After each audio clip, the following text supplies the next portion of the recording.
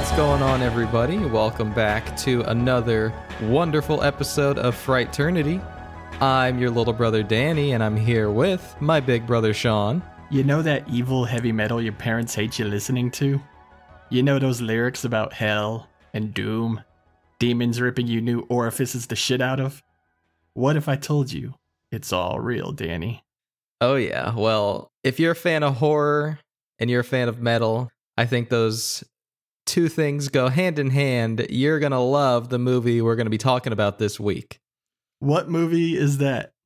Deathgasm from New Zealand from the year 2015. Hold on a second, bro. That's Deathgasm. Death to False Metal. Yep, we're covering Deathgasm. This was a first time viewing for me, and I'm guessing it's a first time viewing for you.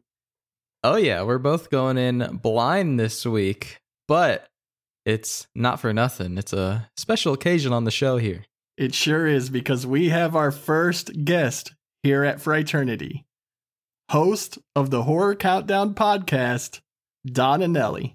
Welcome to Frighternity, Don. Well, hey, glad to be here. Thank you so much for having me on board as your first guest. I'm quite honored. Well, it's awesome to have you. And you know, Don, I believe, is the first person that ever mentioned us on Twitter.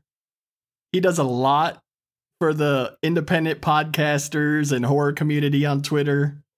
He helps promote shows. He just does really good work. And of all the friends we've made on Twitter, we appreciate the hell out of you, Don. And I think everybody owes you a debt of gratitude for all you do. Well, thank you so much. I really appreciate that. It's just my way of giving back to the community at hand. I mean, we're all one big family, so why not? You know, I mean, even though it's, you know, the least I can do, just, you know, getting you guys' names out there and letting everybody know that, you know, there's more shows out there that you want to check out, you know, feel free to. It's just my way of giving back and saying thanks. So, yeah, just, you know, happy to do so, and, you know, glad to have met you guys and help to spread the word about you guys as much as I can. Awesome. You've also recommended quite a fun movie for us to watch tonight. Oh, yeah. So I figured my feelings were, if we're going to have guests, I want the guests to bring us a movie. So therefore, we have no story time today. But I thought I'd ask you, Don, how did you come across Deathgasm? Okay, so Deathgasm was actually a blind watch for me as well, the first time I saw it. It actually dates back to the first podcast I was on, called the Horror Mafia Podcast. And it was the first show I used to do. It's dead now, but one of the episodes we did, one of the hosts wanted to do like heavy metal horror films. And so we were, you know, our format at the show at the time was, you know, an older film and a new film. You know, they kind of had like the same theme, you know, like slashers in the woods, or, you know, exorcisms, haunted houses, you know, like that kind of stuff. So, you know, we went back in and we were looking through, like, you know, old school heavy metal, like, you know, the Satanic Panic films of the 80s, and, you know, Rock and Roll Nightmare, Hard Rock Zombies, you know, Trick or Treat, stuff like that. So we picked one of those, and we were kind of deciding what we were going to pick for our modern day movie, and someone blindly suggested this one. And I had never even heard of it. It was like a completely new film to me. It just like completely slipped under my radar. And the first 10 seconds of this movie, I was hooked. And I was kind of just like on board with it. And then as the movie started going along, like everything in this film just spoke to me. I mean, I'm a metalhead. Fun fact, before I was actually a podcaster, I actually used to do freelance music reviews for a bunch of various sites. And every single song in this movie, the music that's playing in the background, the incidental songs that were picked, ironically enough, I actually reviewed every album that those songs came out on. over the course of my writing. So every single song that I heard of, it was kind of just like an instant like flashback, and I was like, whoa, oh yeah, I remember that band. And it was just like something that just kind of like, it just like helped with the immersion factor, and it was kind of like a cool little fun little trick. But then, the thing is that I always really gravitate to this film is that it kind of like represents not like a dying breed, but just like a rare breed in like the modern genre scene where, for lack of a better term, like the elevated horror scene is just kind of like taken over, and that's kind of like the in vogue thing that, nowadays. It's like everybody's trying to like, be smarter and more depth and, trying to, layer everything as much as they can with all these, themes and subtexts and whatnot. And as much as I have a place for that, I'm always down to watch those kinds of movies. When I got into horror films, I got into it with the just, fun, over-the-top party horror films. And, something that's, not very, deep or not, you don't have like a lot of, stuff to like really dive in and, analyze and discuss and, like it's open to interpretation kind of, but it's just, okay, let's just throw this on as background for like a party, get a bunch of your friends on, have this on and just, like have a good time. Like that was always kind of like the genre films that I got into. And that was like the stuff that really helped me get into the genre.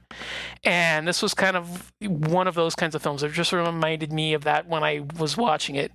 And I always go back to this one as kind of like one of like the last big, party horror movies that came out. And I always just love exposing people to this, not just because it is like that, but also because it's better made than you'd think it is. And I think that was something that you guys found out, is that there's more to this than just meets the eye. And yeah, it's something that I thought would be, a fun time to share with others. And I always have a fun time exposing this to new people and, discovering the joys of metal and horror as it were.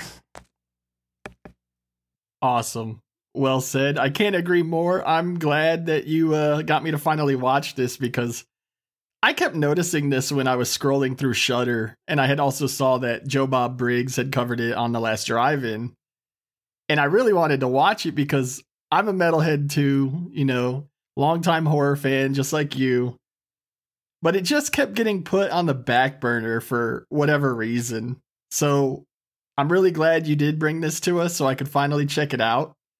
And I hate comparing things to other things because I can't shake the feeling that it's a slight discredit.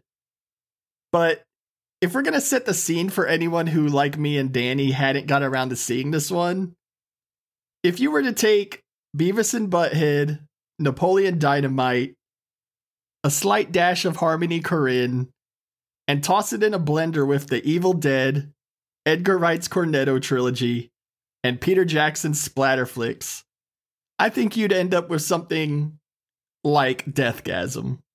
And I mean that in the most loving way possible. Yeah, I'm pretty sure that would be a pretty that's a pretty accurate comparison, I think. It definitely has a lot of elements of all of those things. I mean, don't get me wrong, I'm never going to say that this is like one of the most original films of all time, because it's almost exactly like what you described. It's Evil Dead meets Napoleon Dynamite with a dash of, like 3 or 4 other films that if you're really paying attention, you can spot pretty quickly. But it's just fun. And every now and then, I think we need to, just have like a fun, well-made, not like a schlocky kind of a thing, but just, like a well-made, serious genre film that is just out for a good time. And that's one of the things that I really love about this one, is that's what it aims for. And I think it hits the mark pretty competently and consistently. I think you said it best, Don, where you said it was just party horror and you want to put it on for your friends, because that's what the vibe I got. And it reminded me of back in the day when when we weren't overcome by all these streaming services and Netflix was the only thing. And I remember me and you, Sean, we would just like go on Netflix and find random movies to watch. And, you just get blown away by something that you'd never heard of or saw. And this has that vibe to me all over it. So I really appreciate it for that. So yeah, just taking it back and appreciating something for its simplicity. For sure. We're rebelling against elevated horror tonight. Is that what I'm getting? Well, I love elevated horror, okay? Give me a smart horror movie any day, but Don's right. We gotta dial it back sometimes and keep it simple, because if it weren't for simple films, we wouldn't have this genre to begin with. Yeah. I mean, don't get me wrong. I'm always down for a discussion of, something like Us or Them or, Saint Maud, whatever elevated horror film that you want to bring out. I'm always down to watch something like that. But if that was all that you got, I'd become really bored of the genre really quickly. And, something like this speaks to variety. And, whether or not there's more of this stuff out there that just hasn't been exposed because there's so much of the other stuff out there, I can't speak to that, but the fact that this is out there and it's worth a watch for those that are into this sort of thing, it definitely needs to be seen. So yeah, and who doesn't love some splatter? Which I felt like I hadn't seen a good splatter flick in a while either. So with all that said, why don't we throw those devil horns up and get right into Deathgasm? Exactly, because lowercase is for pussies. Hey, but before that, just wanted to say you can follow us on Twitter. Our handle is @Frighternity. You can go over there, follow us, check our tweets, DM us, all that good stuff. We'd love to interact with you. And we have an email, frighternity@gmail.com. That's frighternity@gmail.com. Send us an email, questions, comments, anything at all. We'd love to hear from you. Do you have anything you want to plug, Don? So the Horror Countdown podcast, you can find that on just about every major podcast catcher that you can find. Basically, the show, for those that are unaware, is top 10 countdowns. So no real in-depth film reviews, no traditional formats. It's just me and a guest. We pick a topic and we do a top 10 list on it. So, I guess this is probably the perfect time to announce that, Sean, you and I were one of those that we recently got together and did our top 10 favorite romantic horror movies. So be on the ware for that. It should be dropping within the next couple of days as you hear this. We had a fun time, and we recorded that one a little bit more in advance than we're recording this one. So I've already got that one ready to go, but you can find the show, like I said, on pretty much all major podcast apps. I've never really had anybody come to me and say that they can't find it on their preferred platform of choice, so I think I got it out there for enough places. Spotify, Stitcher, Apple Podcasts, Pocket Casts. There's a few others, but yeah, it should be out there and pretty easy for you to find. I have a Facebook page and a Facebook group for the show. If you're involved in there, you want to check the show out. I post, on there pretty infrequently, but enough that there's an audience out there if you want to engage and talk with me about that. There's also a Twitter feed for the show, which is Horror Countdown. And I do post the show as well on my personal Instagram page, which is just my name, Don Anelli. So, I think that's pretty much everything, especially especially in regards to the show. So awesome. And yeah, in case you didn't get the memo over on our Twitter, this is a double dose of Horror Countdown and Frighternity this weekend. We had a great time recording our top 10 romantic horror movies episode, and I'm really looking forward to hearing it. Yeah, I'm really looking forward to that one too, because that was a lot of fun. And it was I know I kind of went off the beaten path with a few of my choices, but it was a fun enough time, and I'm really glad to get that one out there and show everybody what we think about another underrated topic that doesn't really get discussed much. So yeah, party horror and romantic horror films, can't go wrong. Enjoy your weekend, everyone. So, our story starts off like a metalhead version of Fresh Prince as we meet our main metalhead Brody as he gets shipped off to live with his Bible thumper uncle in the middle of ass fuck nowhere, as he puts it. He gets shipped off because his mother got institutionalized for trying to blow a mall Santa while hopped up on meth. And that is quite a way to start this charming flick. Yeah, 10 seconds in and we get that kind of a backstory. Yeah, that's this kind of a movie. And yeah, the reaction that we get when we first see him is just hysterical. The Bible thumping, everybody's, prim and proper. They're standing in their perfect church clothes, ready to greet their long lost cousin. And out comes the scraggly, didn't ripped jean, black t-shirt, bands, t-shirt wearing, metalhead with a guitar and amp, and just looks like he just stepped out of a orgy or something, and he's supposed to live with these folks. It's just, it's a great contrast, and it just gets the film off to a great start. At the local high school, Brody meets his first new friend, Dion, after witnessing his cousin David shoving some dice up the poor kid's nostril. It's a D10, Sean. Come on. Well, let's not forget, that's not the most disturbing orifice those die have been placed that week. Dice is plural. Brody then catches a glimpse of the blonde bombshell of the school, Medina, before he's off to meet up with Dion and his friend Giles for a bit of D&D action during lunch. And of course, this ends in a piss bath thanks to David and his wingman, Terry, using super soakers in a very heinous way. The best part of this scene, though, is without a doubt Brody's power metal daydreaming, with him rocking atop a mountain and blasting Matina's top off with some super metal eye powers. Love that bit. Yeah, well, it should be noted that that's actually not Medina. That's actually just a random woman. Really? That wasn't Medina? No, because it's the same girl that we see in Medina's fantasy later. Oh, okay. I totally thought that was her. No, yeah, I know the feeling, but yeah, in Medina's fantasy, that's one of the girls. She has the same girl. Well, Medina has two, but yeah, it's one of the same girls. Yeah, Medina has two, but she's classier. They get to keep their pasties on. Well, yeah, we'll come to that when we get there. For sure. Things don't start looking up for Brody until he meets fellow metalhead Zach in a record store. And the next thing you know, they're becoming blood brothers and burning Hail Satin into the local grass.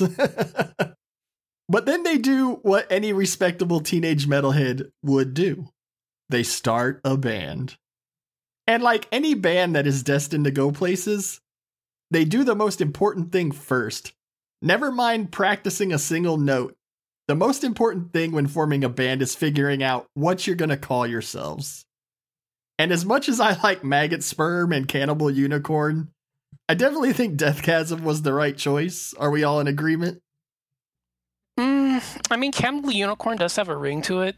I mean, yeah, that's kind of, that would be my second choice. But yeah, no, especially the Deathgasm.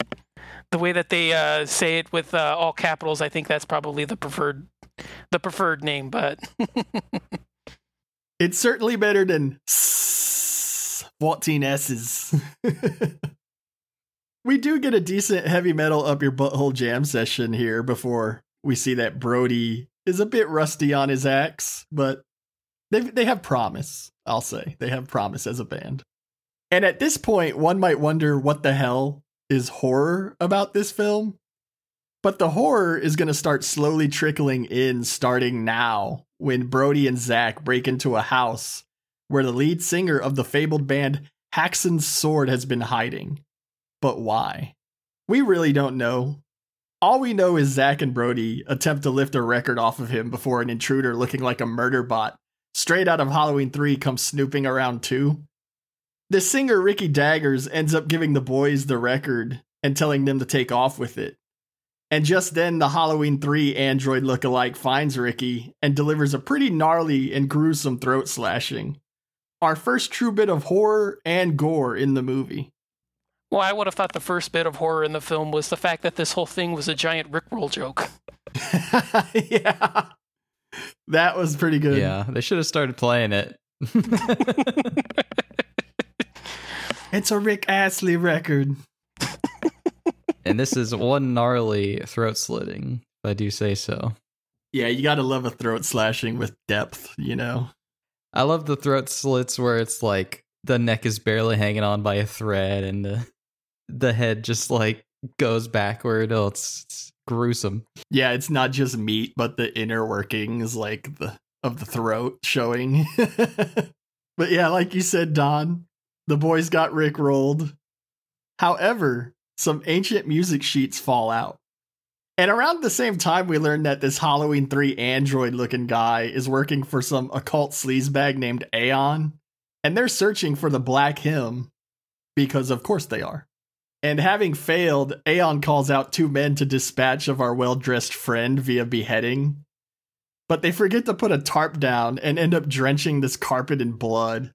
And Aeon demands this goofy ceremonial do-over. And the scene topper is the reveal that he's getting blowies from a chick under the desk.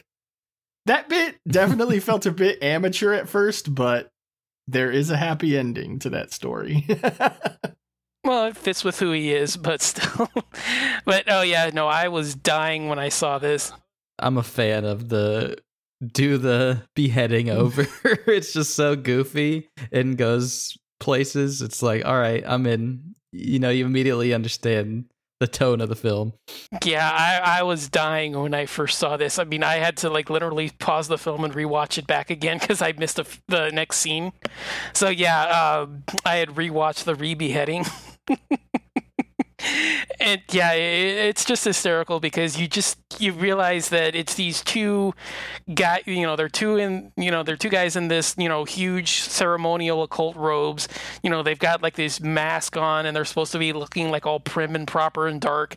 And then there's this business guy who's just shouting at them, like, oh, why did you do it on the carpet? Put the tarp down, for God's sake. And it's like this exasperated tone that it's like, oh, geez, you morons. And then they do it again, and then they do like that little pose where they kind of just do like, ta-da! Like, was that what you wanted kind of a thing? And the thing is just hysterical. And then, of course, yeah, you see the girl pop her head up, and it's like, what's taking so long? And he just shoves her back down, and you hear her gag. No, I was just gonna say, yeah, the whole scene is just classic. It's like the perfect scene, and it just like gets you into the film just incredibly well. Yeah, he also mentions to these other henchmen that they're gonna head to the town themselves, but apparently this town is more long distance than one might think because we're not gonna see them again for quite some time. But with that put aside, what do we all think of Deathgasm's black metal music video in the woods? Okay, so this was actually one of the first parts of the film that actually it caught me, because for those that aren't in the know, this is actually a shot-for-shot ripoff of an actual black metal music video from a band by, I think their name is Immortal, and the song is called The Mighty Winds of Blasrek. And it's a shot-for-shot ripoff of that music video. Like, every single shot of them running around in the woods, peering behind trees, throwing leaves in the air, like, standing against rocks, playing their instruments. It's a beat-for-beat ripoff of that music video. And if you don't know, it works fine because it's just like, goofy imagery. But the fact that you actually know what it is, I think it's just absolutely, it's hysterical. I was totally unaware of that. So yeah, that's pretty funny. I'll have to check out the original now. Danny, what did you think of this sequence? Well, I just love that they're like, I think Zach brings it up. He's like, we don't have our instruments plugged into anything. We look stupid. Like, why are we doing this? Totally calling attention to all the little stuff in music videos that goes unnoticed. So there's a lot of good humor here. And then Giles like hauling his drum set up there, and then they're like, all right, I think we got enough coverage. Yeah, I mentioned Harmony Korine in the influences I cited earlier, and I think it's this scene that really makes me think of all those bits of metal in Gummo. And it's also the day in the life stuff early on in this movie like this that really works for me. Like, I think that's what makes the horror and when the movie really gets fun all the better, is because we really do start to like and care for these characters. It's really well done. And Brody and Zach look great in their corpse paint. And I love how Dion and Giles have just hilariously missed the mark and gone kiss. Yeah. And then, of course, you can't forget the fact that at the very end of it, Giles starts jerking off the hilt of the sword. Yeah. Time to leave. We're done here. After the music video session, the boys head to a shop where Brody runs into Medina. And we follow that up with one of my favorite images of the entire movie. Brody and Medina sitting together on a park bench eating ice cream while Brody is still in his corpse paint. Now, I just wanted to talk about something personal for a moment here, because there are a lot of ways that I connect with the character of Brody in this film. I think these metalhead high school kids are perfectly relatable to a lot of people out there, especially some listening, I'm sure. And when I was that age, I met a beautiful girl around the time who was a lot like Medina. This beautiful, preppy blonde girl who was way out of some metalhead's league. Especially because, like Dion said, girls really didn't go for the metalhead types. But things wound up working out in some fantastic ways. We wound up connecting and had a bit of a teenage romance. It was short-lived, but we built a strong connection and were friends long after. And she wound up moving away and we lost connection, but every few years or so we would touch base. And it's funny because a lot like Medina's arc, this girl became quite a beautiful metalhead chick. She had some amazing horror-related tattoos, a nice Frankenstein's monster, and she also had the cover art from The Brain That Wouldn't Die on her arm. That was my personal favorite. I shared some wonderful time with her, just hanging out. I'll always remember one time when she invited me over for a movie, and she showed me John Waters' Cecil B. Demented. And it was pretty rare that someone introduced me to some batshit film that I hadn't seen. I was even in a grindcore band when I was 18 that I'd rather not discuss too much because we sucked. But y'all rocked, okay? I want those tapes to be recovered one day. That would be nice, but ooh, outro music. Outro music. Oh, hell yeah. They rock. Okay, don't listen to Sean. Okay, I'm their biggest fan. I'm dying to hear them again. I appreciate that, Danny. And I appreciated the fact that this girl was at one of our few performances, and that really meant the world to me when I looked down off the stage and I saw her there. And this scene here where Brody and Medina bond over tattoos and Brody attempts to explain the allure of metal to her, it just sent a lot of those memories rushing back. And to make a long story short, I hadn't talked to this girl since 2017 or 2018. But Deathgasm and this scene specifically made me decide to look her up and see how she may be doing. And to my shock and surprise, I learned that she had unfortunately passed away 2 years ago. And it was just a shocking realization of the passage of time, and it made me reflect on those memories and everything else you can imagine. You know, when you hit that age where you start losing people and you had strong teenage bonds with them, and then you make the mistake of not keeping connected and you don't even know they're gone.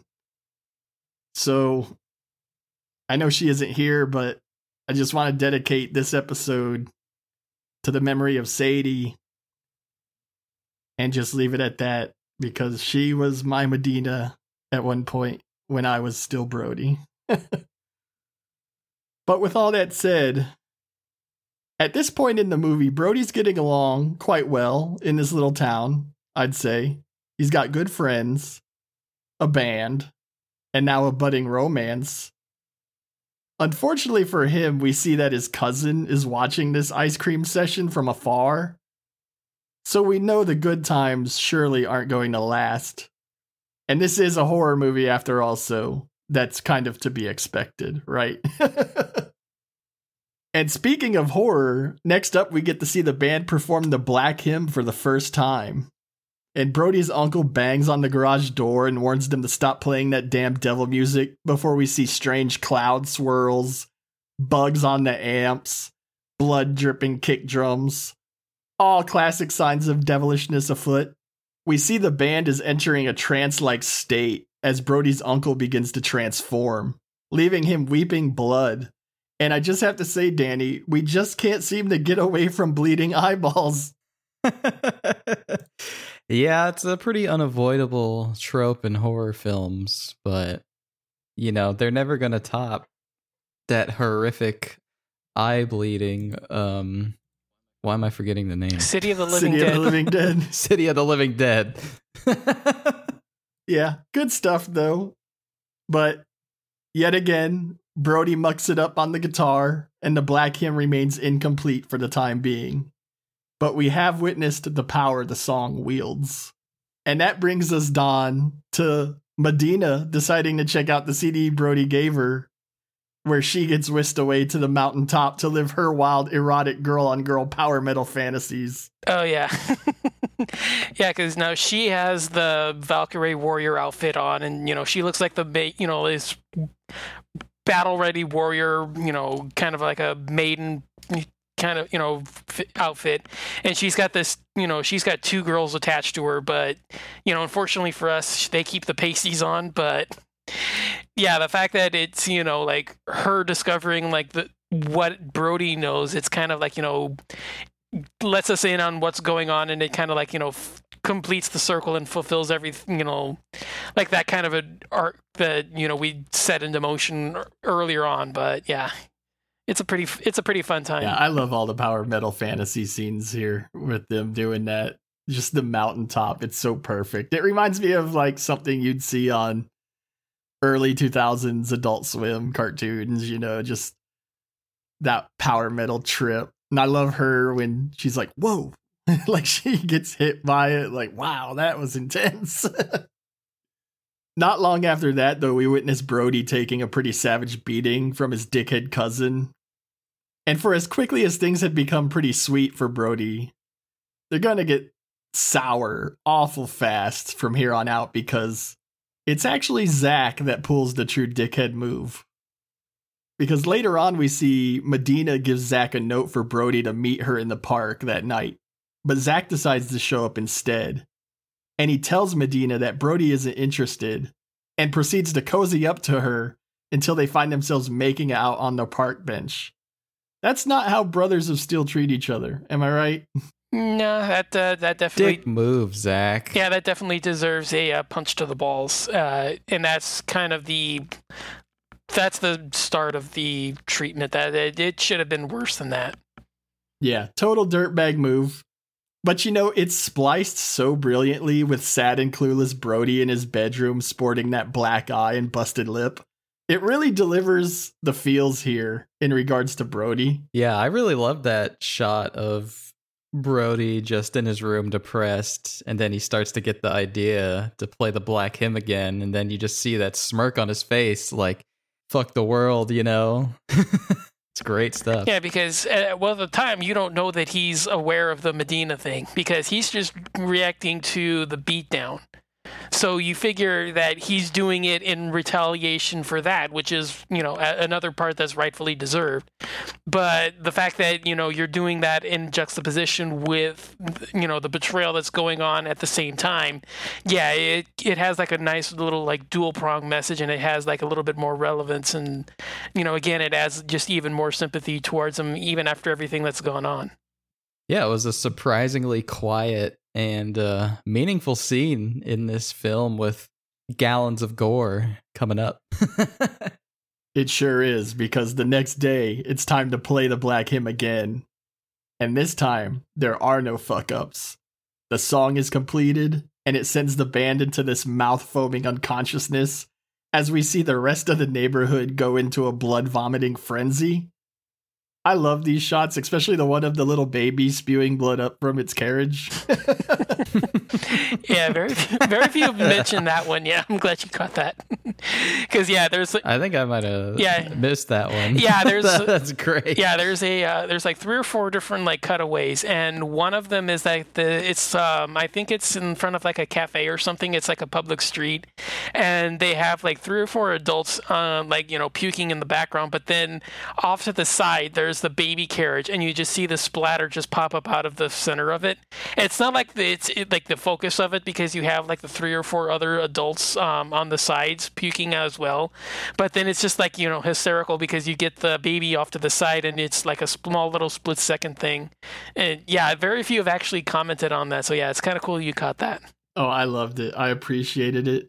Unfortunately, spoiler alert, we don't get a demon baby, but I really did. It's just so ridiculous. I loved it.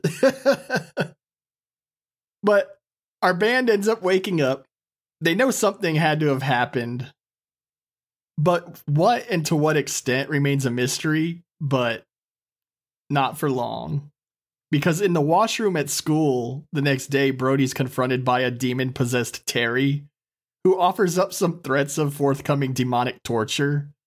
They also do the old standing still but sliding in the frame gag, not once but twice here. How did this one land for y'all? You like this one? I love Terry's makeup job here. I love the makeup on all the zombies. I think it's disgusting, and I love that he's wearing the sunglasses to hide his eyes. And I just love the overdub voice that they're using for the zombies. It's really good shit.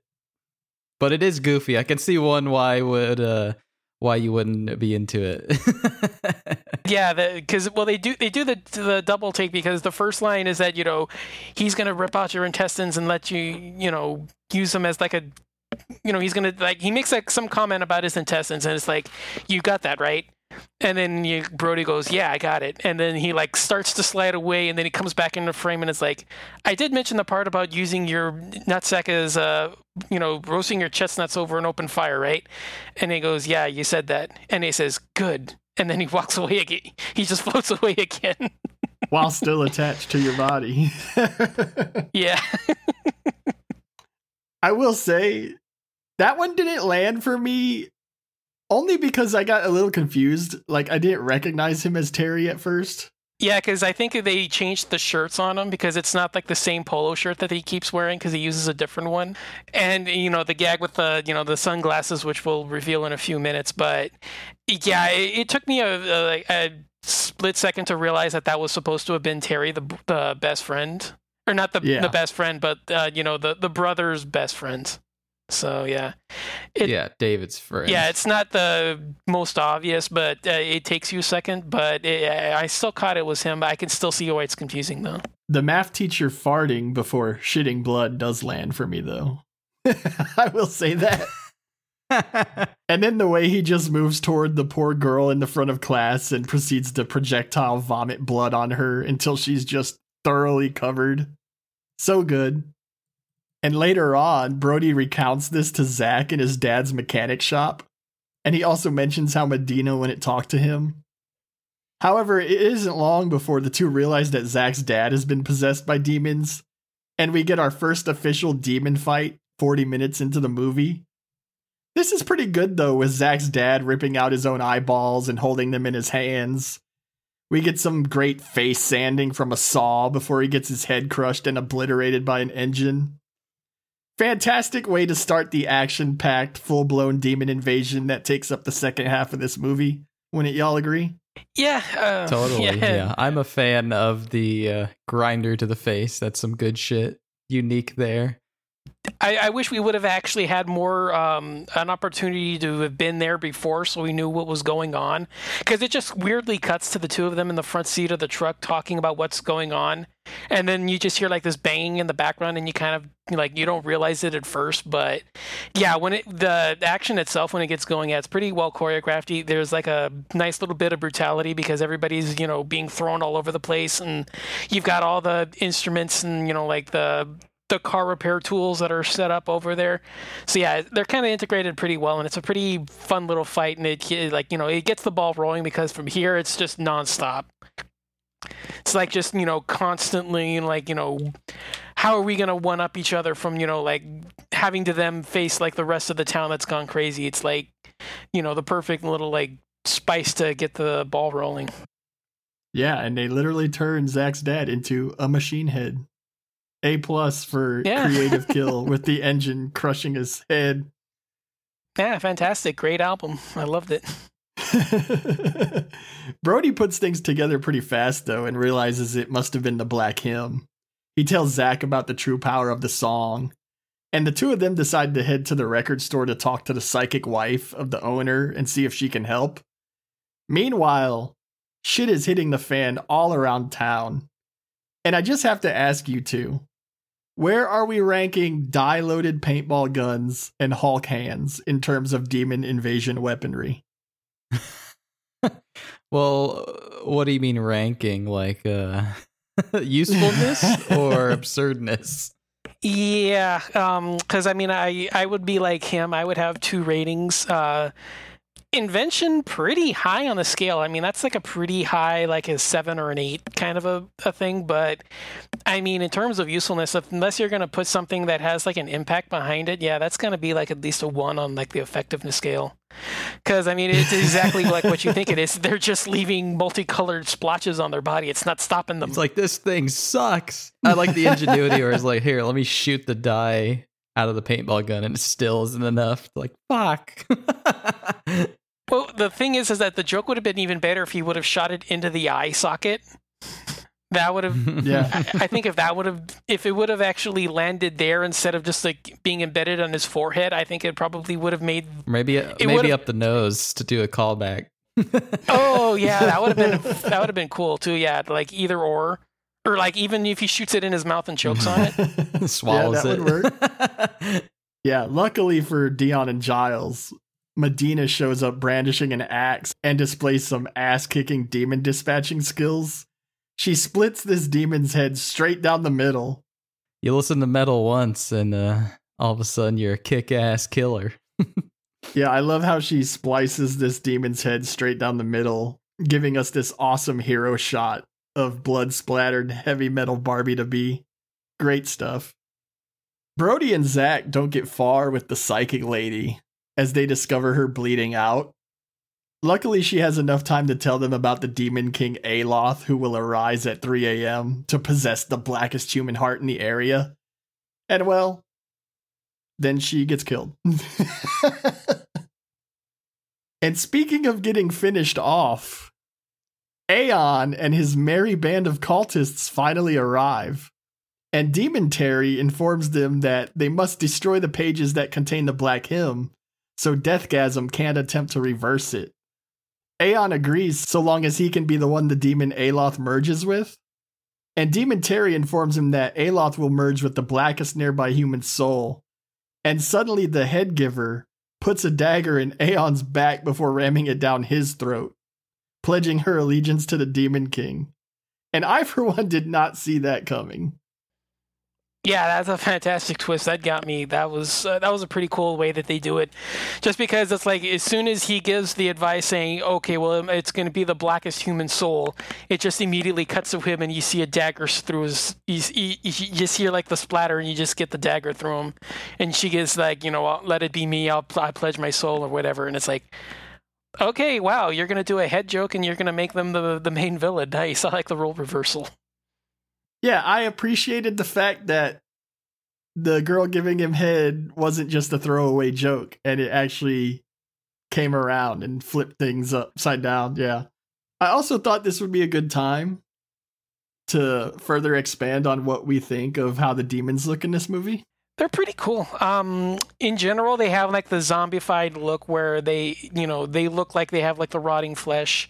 But the thing that I like the most is that they have the thing is that I don't know if we've really gone in depth about it, but the demon that they summon, Aloth, he's known as the Blind One, and one of the quirks about him is that he causes people to gouge their eyes out, which has been why Terry, the teacher, and several of the other people that we've seen wear sunglasses because their eyes are ripped out. And when we see them on the regular people, you know, the film also takes place at night, so it's not like they're going to have like much reason to be wearing sunglasses anyway. But the fact that all of them, they have like the claw marks where it looks like their fingers are dug in. They have like the trench burrowed out, and it kind of looks like it's like the path where their fingers went into like pluck the eyeballs out. I think it just adds a little to it because it just would otherwise look like a regular zombie, and it makes everybody look like a little distinctive, and like it kind of adds like a little, you know, I don't know if like originality would be much of a word to use, but just distinctive. I think like between distinctive and originality, I don't know if my English is failing me at the moment, but somewhere between the two, I think is pretty much where that lands. So yeah, they look pretty cool. You know, they have like, you know, unearthly look to them, but I think with the idea that their eyes are ripped out and you see like the hallmarks and wounds of everything that goes on, I think it just makes a little bit more of a distinction between everything. How about you, Danny? Well, as I said, I'm already a big fan of the way the demons look in this film, because yeah, they do have a little bit of zombie-esque rotten flesh going on for them, and I loved the gouged out eyes, and it just seems like they're spitting up blood every other second too. just it's like blood pooling out of their mouth and drooling. Yeah, they just look gross and disgusting and nasty, and they look like they stink too, so yeah, needless to say, I'm a fan. Needless to say, I'm in full agreement. I love the black holes where their eyes used to be. I love their chud-like teeth and their gnashing mouths. Good stuff. Definitely, the word I would use, I think they're unique as far as demons on films go. So Medina, Giles, and Dion went to the school, and they left a note at Brody's front door. But of course, the note thief Zach takes that shit. And Brody and Zach wind up entering Brody's house to get the black hymn. But they get confronted by Brody's aunt and uncle in demon form. Needless to say, this scene is pretty wild. And we already discussed where we would rank paintball guns and Hulk hands as weapons in a demon invasion. But where are we ranking dildos and anal beads, guys? Flat out 10. 10. Come on. I mean, knowing them, you know that thing's got to be at least 10 inches. So, I mean, I think I think it earns a point for every one of those. We do get some hilarious slow motion action shots of Brody smacking his demon uncle across the face with those 10 inches. No, but first of all, we got to do the most hysterical bit in the whole thing is that the uncle has Brody pressed against the wall, ready to bite him. Zach wanders out of the kitchen holding a beer, takes a swig, realizes what's going on, says, "Oh shit," takes another swig, and rushes in to save him. Yeah. No wasting a beer. He didn't know he turned. Yeah, the actual battle with the dildo just swinging that thing around in slow motion. Just, the impact the impact it leaves, like the face just like recoiling and reverberation from it. It's just perfect. Yeah, and I love how Zach is attempting to use the anal beads as if they were some ancient martial arts weaponry. Like he's even holding them like some Japanese mysterious battle weapon. Well, I think my favorite bit is when they first find the dildo and the anal beads, and they're looking at them like, "What the hell are these?" And then Zach puts it in Brody's face, and it goes in Brody's mouth. He's like, "Oh!" And it's so slow and deliberate. That shit's great. Yeah, because they have it in the boxmark church stuff. Oh, yeah, that's good, too. You know, all these Christians, these Catholics are hiding some deep, dark secrets. Hey, they're adults. Horny fuckers. You know what I love about that bit, too, Danny, is we're in the middle of a demon invasion, but of course, when you find the 10-inch dildo, you're going to stick it in your friend's face. Can't pass up a classic joke. Definitely not. Brody and Zach pretty quickly realize these weapons really aren't working out. and Brody heads to the garage to grab a classic demon killing weapon, the chainsaw.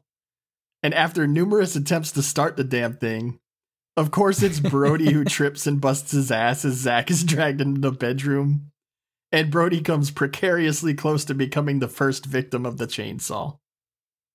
And surprisingly, Zach manages to make a dildo work for him as he pounds away at Brody's uncle, separating his lower jaw from the rest of his face. I thought those weapons sucked, but it came through in the end. Our Brothers of Steel United then managed to turn the tables on the ant, and we get a fantastic blood-splattering impalement with a really nice bit of intestinal spillage afterwards. It's hard to keep a good demon down, though, and it comes down to a double vibrator head smash right in the ears. And then, after the victorious battle with the demons, Brody's cousin enters the house in shock, clearly not possessed, but Brody immediately cuts his head off with the chainsaw. And this is pretty dark stuff here. I get the humor of the scene, but it's another one that falls kind of flat for me, so I wanted to hear your opinions on this one. Oh, it's dark. It's fucked up, but you also understand why Brody would just be like, fuck this guy, even if he is my cousin. Yeah, well, this one caught me off guard, and it was so quick and fast and snappy. You know, it happens in 10 seconds, and it's like, holy shit, that's how that ends, I guess. Yeah, the idea of it works in context of the scene because, you know, he's still in battle mode. Like, he's just, you know, he's still got the adrenaline going. He's, you know, just gotten through the fight with the parents. But then all of a sudden, like, he walks in and it's like, wait, what? And then, you know, he's just, you know, he's still got the thing blurring and, you know, the thing blaring. And it's just, you know, like he chops it off just like it out of instinct. So, yeah, I can see why it works in that context. But, yeah, the idea that he's still human at the end and he's just kind of like, oh, okay. Well, you know, what makes it for me is Zach being like, I'm pretty sure he was still human. And Brody's like, no, he's a zombie. You didn't hear him. I will add this because I think this is one of the reasons I was slightly disappointed is I thought Brody's cousin being the blackest human soul in the area would have made for a great twist. And I honestly half expected that to be the case. So... All right, yeah, I can see that. Yeah. I can see that being cool, but as soon as they brought up the blackest soul, I was like, oh, it's Zach. No way it won't be Zach. And sure enough, I was right, but... Yeah, no, I think it would have been a great twist to, you know, now that you mention it, that actually would have been kind of cool where that would be the way that they take him out was he's got to, you know, face his bully and, you know, beat him down in revenge for what's gone on. I mean, yeah, that would have been a fun little way to deal with it. But yeah, I can see why that I can see why that they did it the way they did because it's just, you know, he's still in battle mode and he, you know, the next noise he hears, he's going to just lash out at it. But yeah, the fact that it would have been him to fight back, that would have been a pretty cool way to wrap that storyline up. I don't think there were any ifs, ands, or buts about it. I think Brody did it deliberately, personally. Yeah, definitely. Well, because he writes it off he writes it off by saying, you know, no, he was possessed, and he just like writes it off as like no big deal. I mean, yeah, he knew exactly what he was doing. Good stuff. I don't think it detracts from the movie at all, but I do think his cousin not being the blackest soul is a bit of a missed opportunity. It's not the greatest joke, especially because one of the best is actually right after it, where we get the pan down to the bodies and we see that they're manipulated into the 69 position. I don't know. That was kind of a miss for me. I don't know. Oh, really? That was one of the funnier ones for me. I was kind of like, that's kind of, I feel like we had milked all the dildo and sex jokes out of the scene already. I was like, I didn't need it. Oh, because yeah, I thought that was just hysterical because you kind of like forget about them because they're dealing with they're dealing with the aftermath of everything. You know, like, do we have the pages and all that? And then all of a sudden we just get the glance down with them and the motorized dildo is like manipulating her head, so it looks like she's still going. And he just goes, "What? They fell that way." Yeah, I did like their jiggle, and you know, I'll say that I was a little not put off, but I just felt like all the sex related stuff was a bit low, like easy. But then I started to think, this movie is called Deathgasm. This is a lowbrow movie, right? And Sean. It's called Deathgasm, sex and violence, and boy, does it live up to that name. Both of the victories are short-lived, though, as like you said, Don, the pages containing the Black Hymn wind up blowing out of a window, and our Brothers of Steel will have to hunt them down. But first, they decide to really weapon up, and they head out with their chainsaw, saw blades, and a weed whacker of death. It's a good classic armor up bit here. And then we watch Brody and Zack go on their page hunting demon killing spree. Good times. The movie's moving pretty fast now. I'm not sure we needed the naked demon getting his dick whacked off though. But who am I to say? Yeah, I felt like the pages getting lost was just an excuse to let's throw in a couple more kills, and yeah, let's throw in this weed whack dick kill that we don't really have a place for, which is fine, and I have no problem with that, but kind of out of nowhere. Yeah, I think it actually would have been a little bit better if they would have switched, if they would have written it the other way, where they would have had the confrontation with Town to get to the house, and then you have the battles with them already, so they know what they're dealing with, rather than dealing with all of these, battles after they've gotten with the parents, because it just feels kind of like a little bit of it just feels oddly structured that way. Because the battle to get the pages would have been better just by itself, just traipsing through town trying to find it. And then yeah, the whole thing with the dick joke is you've really got a thing for lopping off penises, don't you? Yeah, I guess they needed to even out the dick to boob ratio a little bit, so there it was. I don't know, I expected more from that weed whack dick kill. I was expecting hot dog cut off piece by piece, and didn't really get that. It was an efficient weed whacker, Danny. So the last page of the Black Hymn takes Zack and Brody to the school, and before long, Deathgasm has been reunited. And of course, it isn't much longer after that the truth about Zack, Medina, and Brody comes spilling out.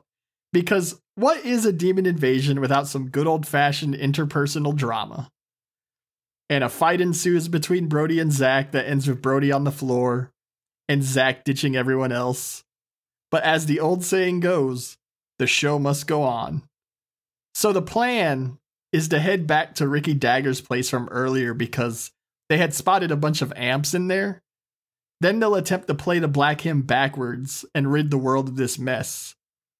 And now we are racing towards the conclusion of Deathgasm. And as things tend to go in this movie, Brody's plan immediately falls apart as they're confronted by the Dagger Swallower and her cultists in the house. And with Medina's life threatened, they have no choice but to hand over the Black Hymn, and it gets torn to shreds immediately. The group is then tied up in another room as live offerings for the soon-to-be arriving Aloth.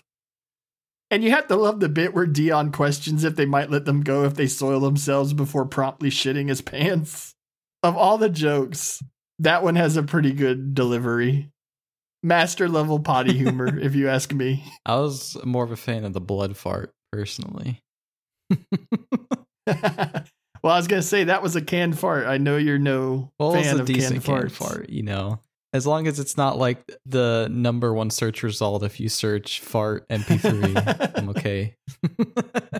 After that, all seems lost when a demon Ricky Dagger shows up in the room ready for some skull fuckery. But then Zack shows up in the nick of time and saves his friends. Though the others can't help but notice his fresh coat of time-consuming corpse paint. You gotta love that.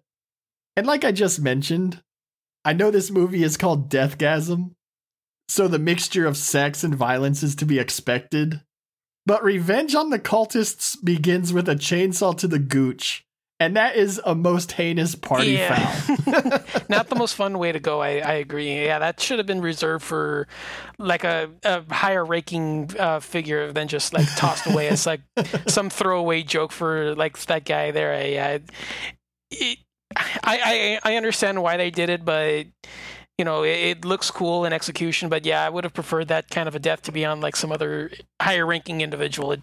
It feels a little weird to, pop it off as for somebody like that. Yeah, we get some pretty savage gore and violence here as Zach gets pulled out through a window by demons. And it's a little late in the game, but we see that the movie does have stakes after all, as Dion gets his head ripped off by a demon, spinal column and all in one vicious pull. Yeah, some Mortal Kombat style over here. Not long after that, Giles winds up getting his arms ripped off, trying to fend off the demons approaching Brody and Medina. And then he's even beaten with them, giving new meaning to quit hitting yourself. And outside, Zach starts doing some crazy House of the Dead type leaping, spinning, dual-wielding chainsaw shit as he beheads a whole horde of the demons. This bit is silly and ridiculous, but it's actually great, which I think this is a testament to how fun this movie is, because if this movie weren't a good time, I could easily see this making me roll my eyes a bit. Yeah, I think it's great because it is really goofy and over the top and almost something out of like a video game or something of that nature. But it's kind of played straight, where it's just entertaining. He's doing this whirlwind in the air with chainsaws, cutting down all these zombies. I'm a fan. Yeah, totally. Yeah, it's one of the better zombie battle scenes that we get in the film, because it's exactly just like that right amount of just goofy and silly and just over the top. But the fact that they play it off as serious, just it makes it that much more fun, because you see all the individual cuts going on where he's slicing the body parts, and then they do that classic scene at the end where he falls onto the ground, does the hero pose, and then just everybody falls to pieces at once. Perfect scene topper, for sure. Meanwhile, Brody's trying his best to play the Black Hymn. And then Zach enters the house and just has a blast delivering a masterclass in demon dismemberment. But the next thing you know, it's 3 a.m. and time for Aloth's ascension. And the crazy head-giving cult lady rips all her clothes off in anticipation for Aloth, because of course she does. But wouldn't you know it, the blackest soul does end up being Zach after he kills her off. So Danny, you suspected that the whole time, huh? Yeah, that was my guess. I was like, there's no way it's not going to be Zach, especially when you drive that stake between him and Brody with the Medina love triangle. I was like, that's coming for sure. And they do try to fake you out, when Zach comes and saves the day. But still, I was like, nah, no way, it's not Zach. What about you, Don? Was that your call? Yeah, I had kind of suspected that would be the twist as well. You kind of suspect it just as soon as he pulls the betrayal card. I mean, that was kind of like the final clue that he was going to be the one to get it. Because, yeah, it would just be too easy to play the reversal where the head chick turns on her boss and she becomes like the main guy. Like, that's not that black of a movement. That's kind of like a pretty I wouldn't speak for much because I haven't really committed these kinds of acts, but that seems kind of just like a lateral move at best. And then, the fact, you have all this stuff with Zach and Brody where, Zach's trying to, Brody's trying to like be genuine friends with him, and Zach's just continually stabbing him in the back.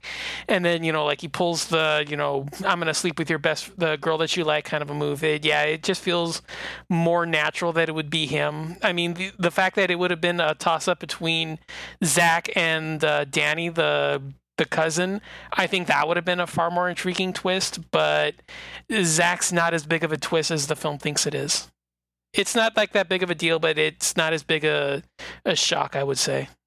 Well, Brody again attempts to play the Black Hymn, as Medina attempts to hold off the approaching Aloth Zach, but poor Brody isn't even sure if he's in the right tuning. So we know how these things go.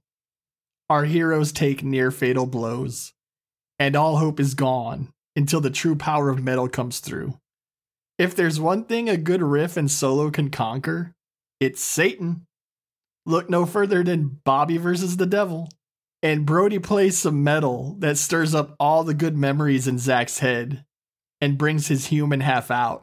He tells Brody he has to kill him before Aloth takes back over and destroys the world. And Brody reluctantly kills his brother of steel with a razor to the throat. I almost started to get some Don't Panic vibes here, Danny. I was a little worried. Oh no.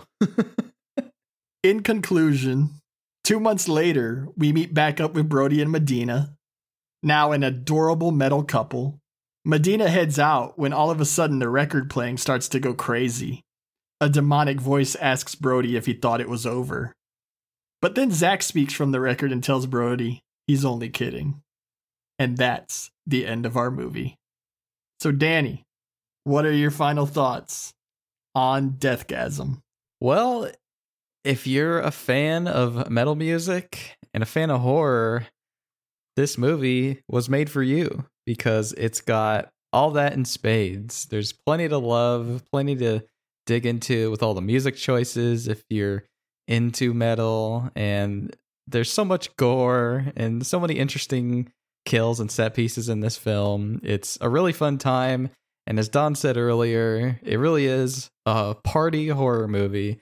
There isn't any sort of higher idea. It's just good, campy, gory fun, and you gotta appreciate a film like that. So I am a fan of Deathgasm. Awesome.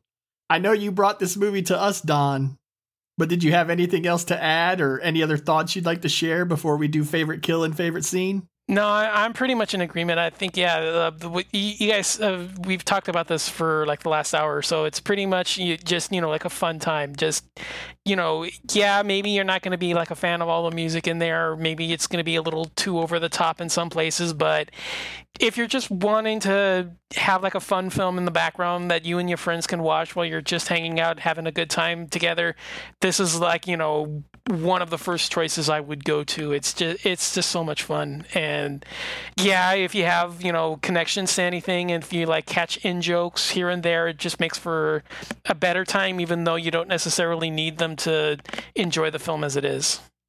Awesome.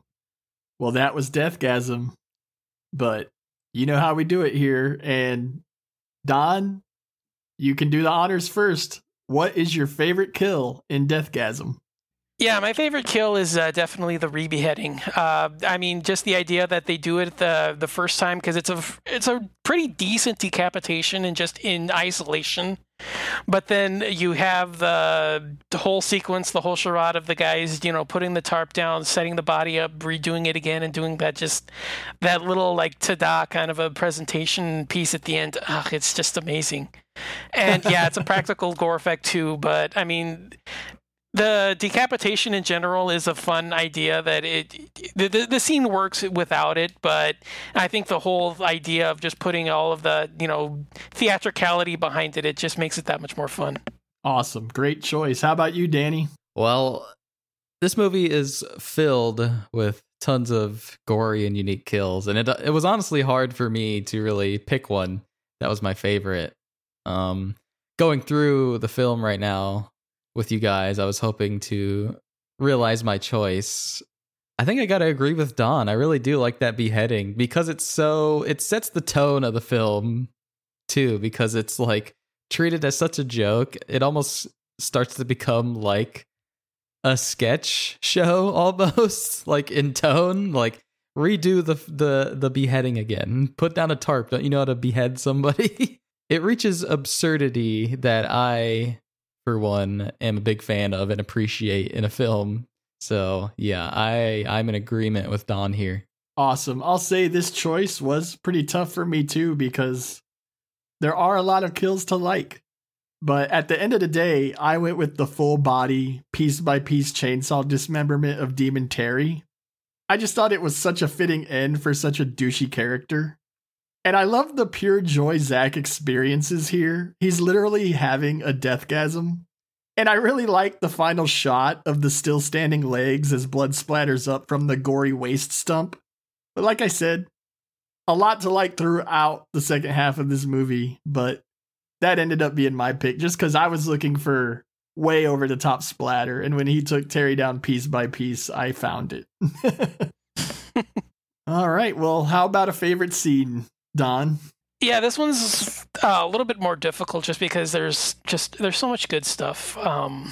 I mean, as hard as it is, I would probably say I think the one that sets the film up more than anything is the heart-to-heart conversation he has with Medina after the video. Just the shot of them together, it's kind of like become one of the most iconic images, just like stills in general, for a good reason.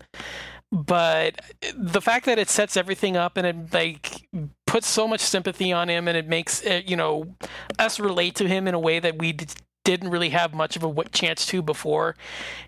It's just hard to top that. And it's hysterical, it's funny, there's some little jokes here and there, but it adds a depth of heart, it adds a heart to the film that it didn't necessarily you would expect it to be there. But yeah, there's just so much to like here. There's so many good scenes. Awesome choice. And I will say, not my favorite scene, but definitely my favorite shot is of them sitting there on the park bench eating their ice cream while Brody's in corpse paint. And it's easy to see why that has become the iconic shot that it has. So how about you, Danny? Favorite scene? Well, in contrast to my favorite kill, favorite scene was actually really easy for me. But as soon as this scene ended, I was like, that's my favorite. Nothing in this film is going to top that. And nothing did top that. So I was right. But my favorite scene is definitely Brody and Zach's battle with the dildo and anal beads against the aunt and uncle demons. That's mine as well. I'd love to hear you expand on it. Awesome. Yeah, it's on my list. It's not my favorite, but yeah, it's on my list as well. The absurdity, the inventiveness, the execution, like so many little in-jokes here and there. Maybe not all of them land as much as they think they do, but enough do land that it's just hysterical. Right. Yeah, this scene more than anything definitely combines the humor and the horror. It just starts off funny, like Don was saying about that, the beginning of this scene where Zach finishes off his beer before helping Brody. And then all the bits with them finding the box of church stuff. And, you get so many great moments with the dildo. Zach like brutally shoving the dildo in the uncle's face and like tearing off his jaw. And then, for good measure, throw in a fucking chainsaw. You get chainsaw action, and you get great tension with Brody almost getting his face torn up by this chainsaw. And yeah, so from top to bottom, this scene is just balls to the walls action, humorous moments. I mean, it's just perfect. You can't really say too much more than that. Yeah, I have to go back again to the fact that this film is called Deathgasm. And it took my second watch to truly understand and appreciate just how literally they interpret that title on the screen. And I don't think any scene embodies this better than the scene we're talking about right now. And I will say that I couldn't help but think that them fighting the demons with dildos and anal beads was a bit too immature, even for lowbrow dark comedy horror like this. It felt like low-hanging fruit to me at first. But at the same time, like we mentioned, is there anything funnier than a metal bro taking a moment in the middle of a demon invasion to smack his buddy in the mouth with a dildo? But I agree with you. Like, when I saw them pull the dildo and beads out, I was like, oh, come on. Like, are you serious? But it came back around, to being so absurd, and they really go the full extent. So by the end of it, I was a fan. Yeah, it won me over too. And what really makes this scene great to me, though, is they really get creative with their shots and camera angles and placements here. My favorite being when Brody is mounted by his aunt and we see a shot of Brody struggling beneath her from within her mouth as her sharp demon teeth gnash as she bites at him. That is that's probably my favorite shot in the movie. Yeah, that was a really unique shot. Yeah. Yeah, it's like I said, there's more to it than you would expect. I mean, it's more competently done than you would expect a film like this to be made. And the whole scene is, there's just so much going on. Yeah, it's on my list as well, but I mean, I just think that there's just so much to like that it's just hard to, pick one. But I think just because everything about it just exemplifies what's going on in the film more with the meetup scene between the two of them. I like that one more. But I mean, the dildo fight is just so much fun. And plus, if I'm being completely honest, I definitely came to this movie looking to see some gore. And while I doubt this is the goriest movie any of us have seen, it does have its moments, and it delivered in the end.